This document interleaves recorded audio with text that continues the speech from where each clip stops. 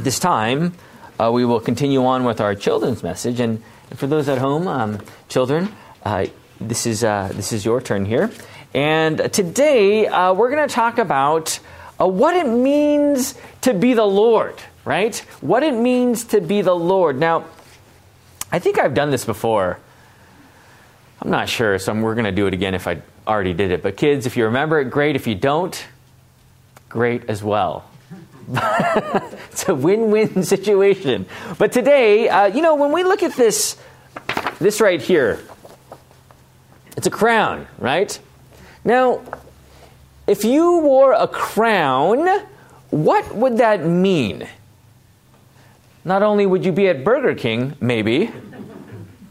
It's been a while since I've been at Burger King, honestly. Sorry, that's not the point. But anyways, if you're wearing a crown, what does that mean?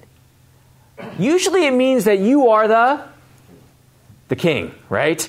And when you're the king, you have all the power, and you have that hammer where you could tell, or the finger where you could tell people, point, and everyone will follow you by your command. And, children, I know as children you have parents, and, your parents take care of you, and they do a lot of things for you, and sometimes you tell yourself as a child, I want to be king.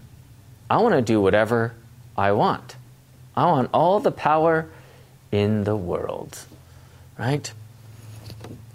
But when we say that Jesus is the true king, that Jesus is the true Lord, is this the kind of power that Jesus brings to the world?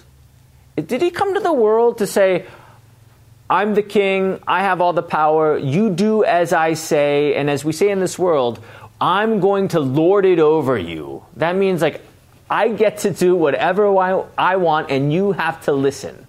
Because I have the power. I'm the king, right? You do as I say. Now, that's the thing about Jesus.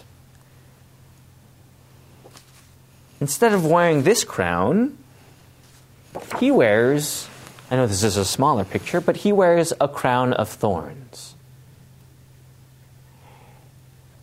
And rather than saying, you do what I say, these crown of thorns is Jesus saying, I am doing what God has called me to do. That yes, I have all the power in the world as God, but I came to this world to die for your sins, to be the true king, to wear the crown of thorns on the very cross. You see that cross? They're nails. Nailed to the cross Jesus was for you.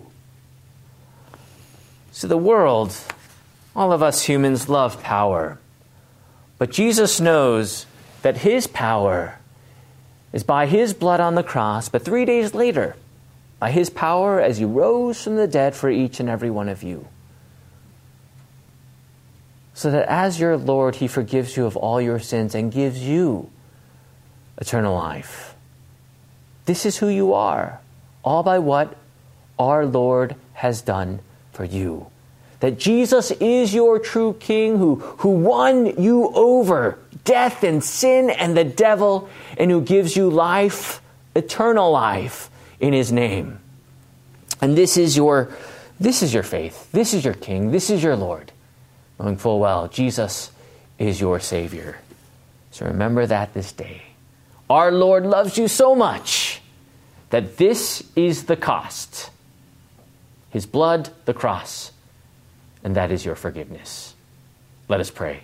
Dear Heavenly Father, we thank you for this day. We thank you for your word. Lord, we know that by your grace we are saved. Bless these children always in the one true faith, fixing their eyes on you, Lord, as the true King, as you paid the price for their sins.